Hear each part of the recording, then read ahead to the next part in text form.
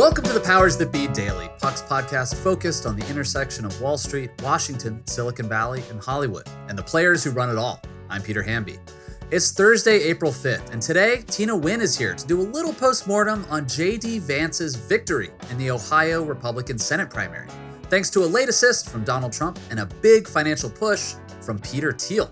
I'll ask Tina, is the hillbilly elegy author a real red meat populist or just a Yale poser? And later on in the show, Ben Landy stops by to tell us what else Puck is looking at this week. We'll hear about all that and more on today's episode of The Powers That Be.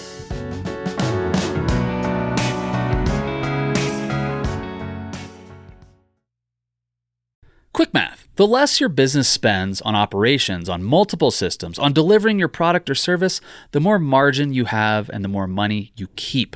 But with higher expenses on materials, employees, distribution, and borrowing, everything costs more. So to reduce costs and headaches, smart businesses are graduating to NetSuite by Oracle. NetSuite is the #1 cloud financial system, bringing accounting, financial management, inventory, HR into one platform and one source of truth. With NetSuite, you reduce IT costs because NetSuite lives in the cloud with no hardware required, accessed from anywhere. You cut the cost of maintaining multiple systems because you've got one unified business management suite. You improve efficiency by bringing all your major business processes into one platform, slashing manual tasks and errors. Over 37,000 companies have already made the move, so do the math. See how you profit with NetSuite. By popular demand, NetSuite has extended its one-of-a-kind flexible financing program for a few more weeks. Head to netsuite.com/powersthatbe, netsuite.com/powersthatbe. That's netsuite.com/powersthatbe. Happy Cinco de Mayo to the Puckiverse. That's what I decided to call it today. I'm joined today by Tina Nguyen, who is our resident expert in all things conservative, MAGA, etc., which lately means a lot of Republican primaries, including, Tina, this past Tuesday's Senate primary in Ohio. It was down the stretch. It seemed to be kind of close, a little bit of a three-way race. But in the end, J.D. Vance, the VC bro, author of Hillbilly Elegy, backed by a Peter Thiel super PAC, and eventually backed, despite all the shitty things he said about Donald Trump, by Donald Trump himself. And I think that's probably the reason, Tina, that J.D. Vance pulled it out in the end. Isn't that the case? I think it's two different things. And the more I talk to people who've watched that race, the more they break it down to a combination of both Trump giving J.D. Vance the endorsement and then Peter Thiel spending a crap ton of money to advertise that like crazy all over the state of Ohio. This Politico report came out today, revealing that Thiel spent about $15 million on the race. And I think that's one of the single biggest donations to a super PAC that anyone's ever, an individual has ever given said PAC ever. The thing is that thanks to the magic of super PACs, J.D. Vance can have a generous sugar daddy in Peter Thiel. And everyone who's listening, read this thing that Teddy wrote about Thiel's weird political strategizing, which, just to boil it down, is he really wants these two proteges of his, Vance and Blake Masters in Arizona, to win their Senate races. And no one really knows exactly what other political money he'd be throwing into the Republican Party after that, or whether he's just going to take all of his money and go back to California and create his little intellectual dark web circles.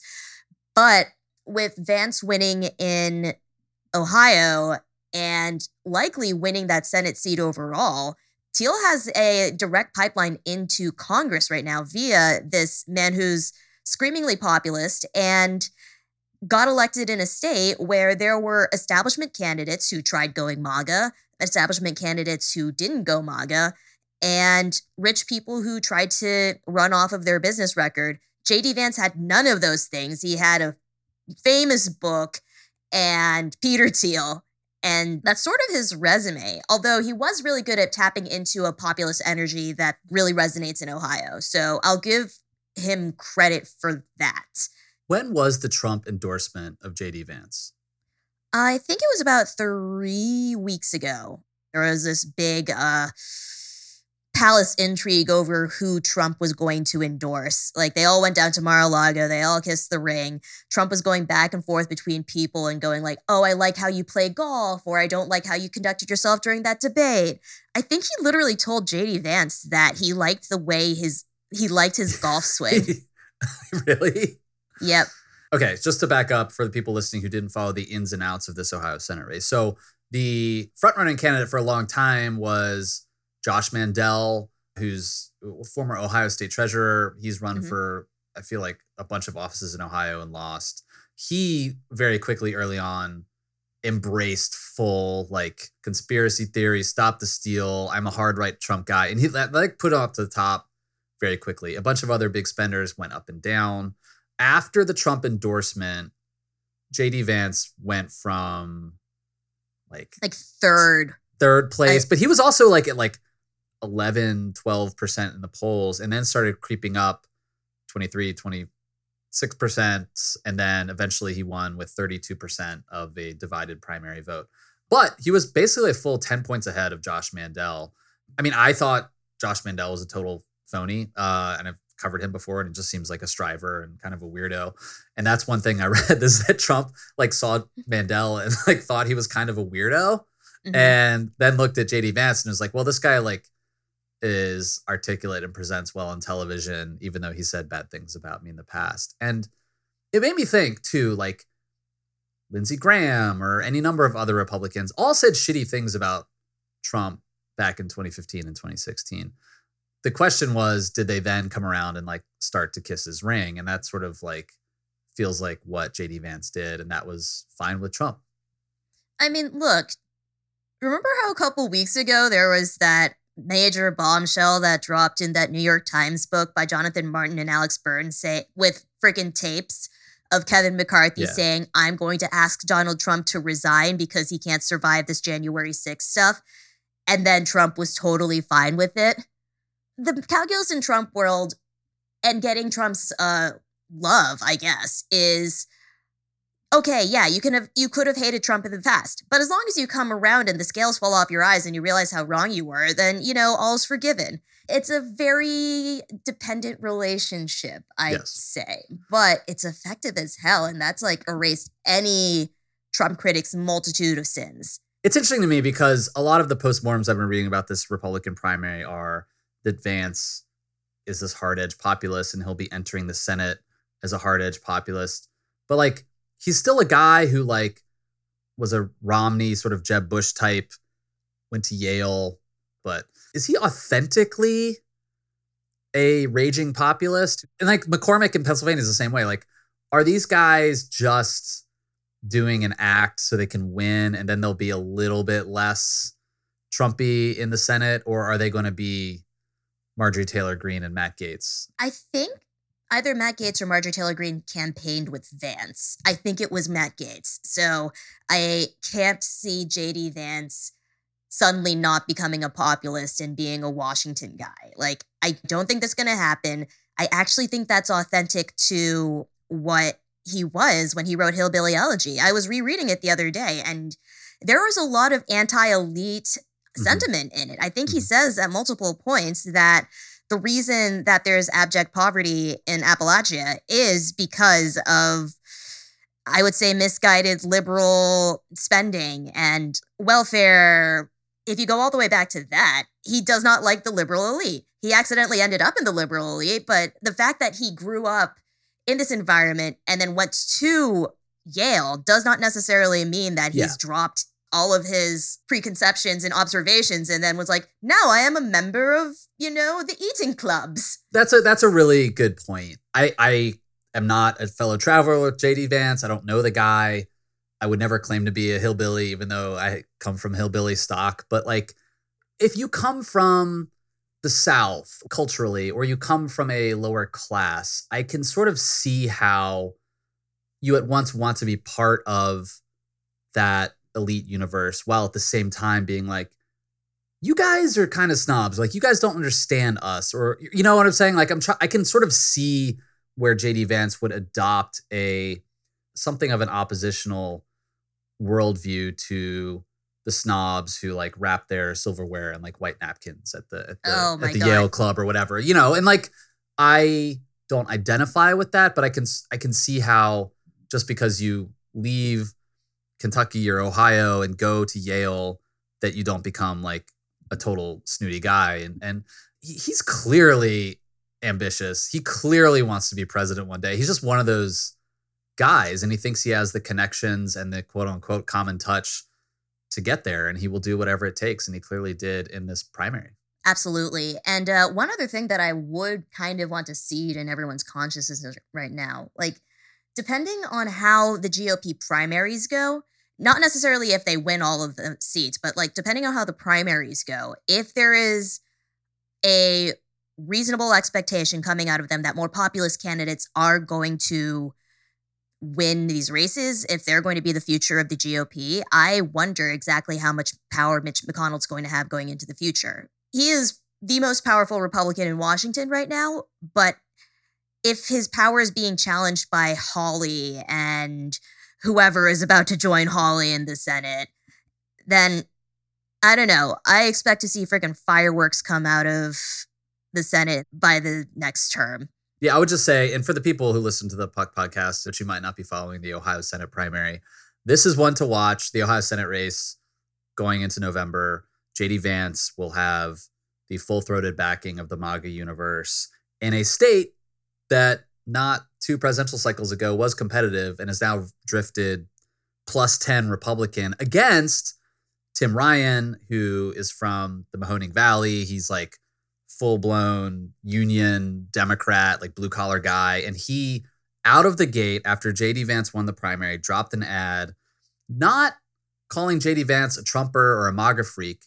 He positioned the campaign as a choice between himself, a guy who is against outsourcing and cares about labor unions and cares about the working man in Ohio, against a rich guy who like he's a carpetbagger who, only cares about his bottom line, basically blue collar versus white collar. And that might be a tough argument for Tim Ryan to win in a state that's gone so far to the right in the Trump era, but it'll be a really fascinating contrast if he can pull off his Sherrod Brown Act against J.D. Vance. And I would encourage everyone to put that Senate race on your radar for the next 5 months.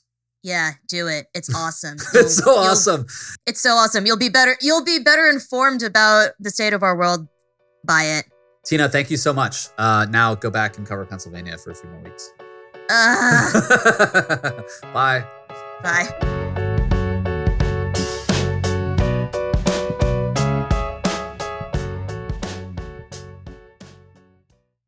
Hey, Powers That Be listeners, I'm here to tell you that there's no reason to panic the next time you're searching for the perfect gift. Now you can use gift mode on Etsy. Gift mode on Etsy takes the stress out of gifting so you can find the perfect item for anyone and any occasion. It's easy. Just tap or click gift mode on your Etsy app or Etsy.com. Then answer a few short questions about who you're shopping for and what they like. And gift mode instantly gives you a curated list of gift ideas based on hundreds of personas. I use Etsy all the time and have for years. I bought my brother some artwork. I bought my wife some jewelry. I even bought a rug for our living room on Etsy. I love it. But there's a lot of pressure around gifting. I usually have a hard time thinking of gift ideas for friends and family members around the holidays or birthdays in my life. And sometimes I get super stressed trying to find the perfect thing. But now with gift mode on Etsy, I can search hundreds of gifting personas and find so many incredible items. And I actually just found the perfect gift for a buddy who's just as into Cincinnati sports as I am, a hot cup of Joe Burrow mug. That's right, I found that on Etsy. It's amazing.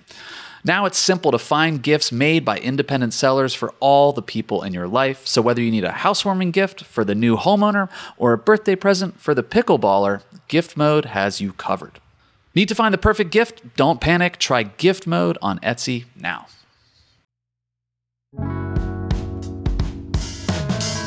Welcome back, everyone. Now let's take a quick minute to check in with Ben Landy, our executive editor at Puck, to see what's going on in his world right now.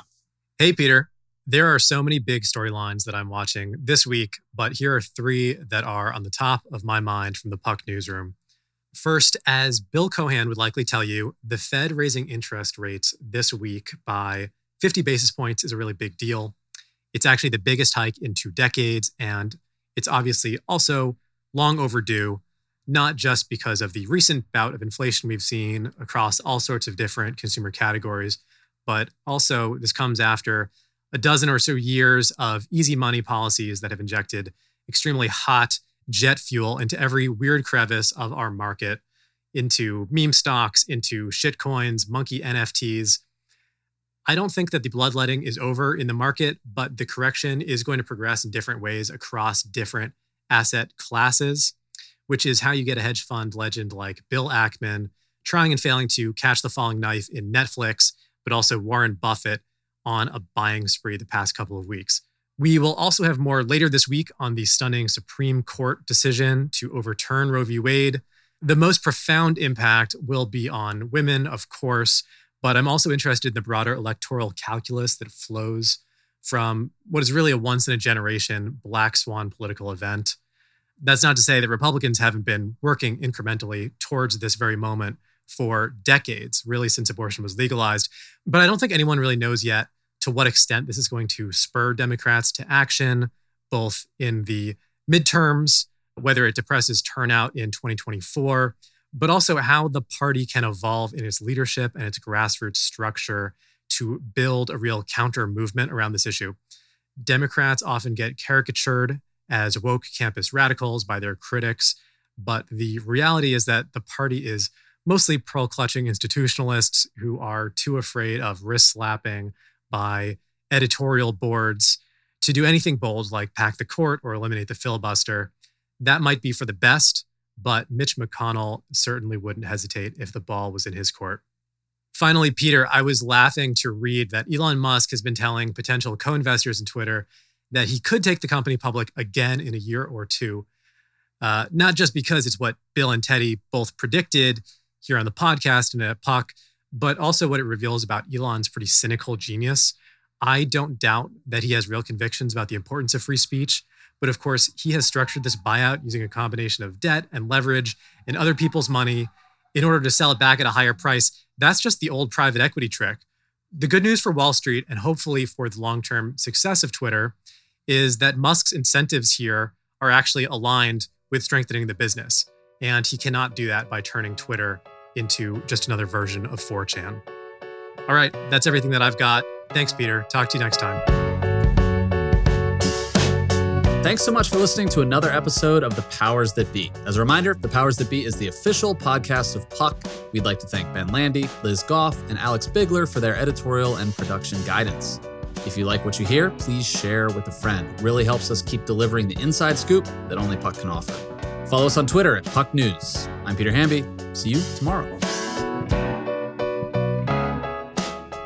This has been a presentation of Cadence 13 Studios. Please listen, rate, review, and follow all episodes wherever you get your podcasts. The Powers That Be Daily is executive produced by John Kelly, co-founder of Puck, and Chris Corcoran, chief content officer and founding partner of Cadence 13.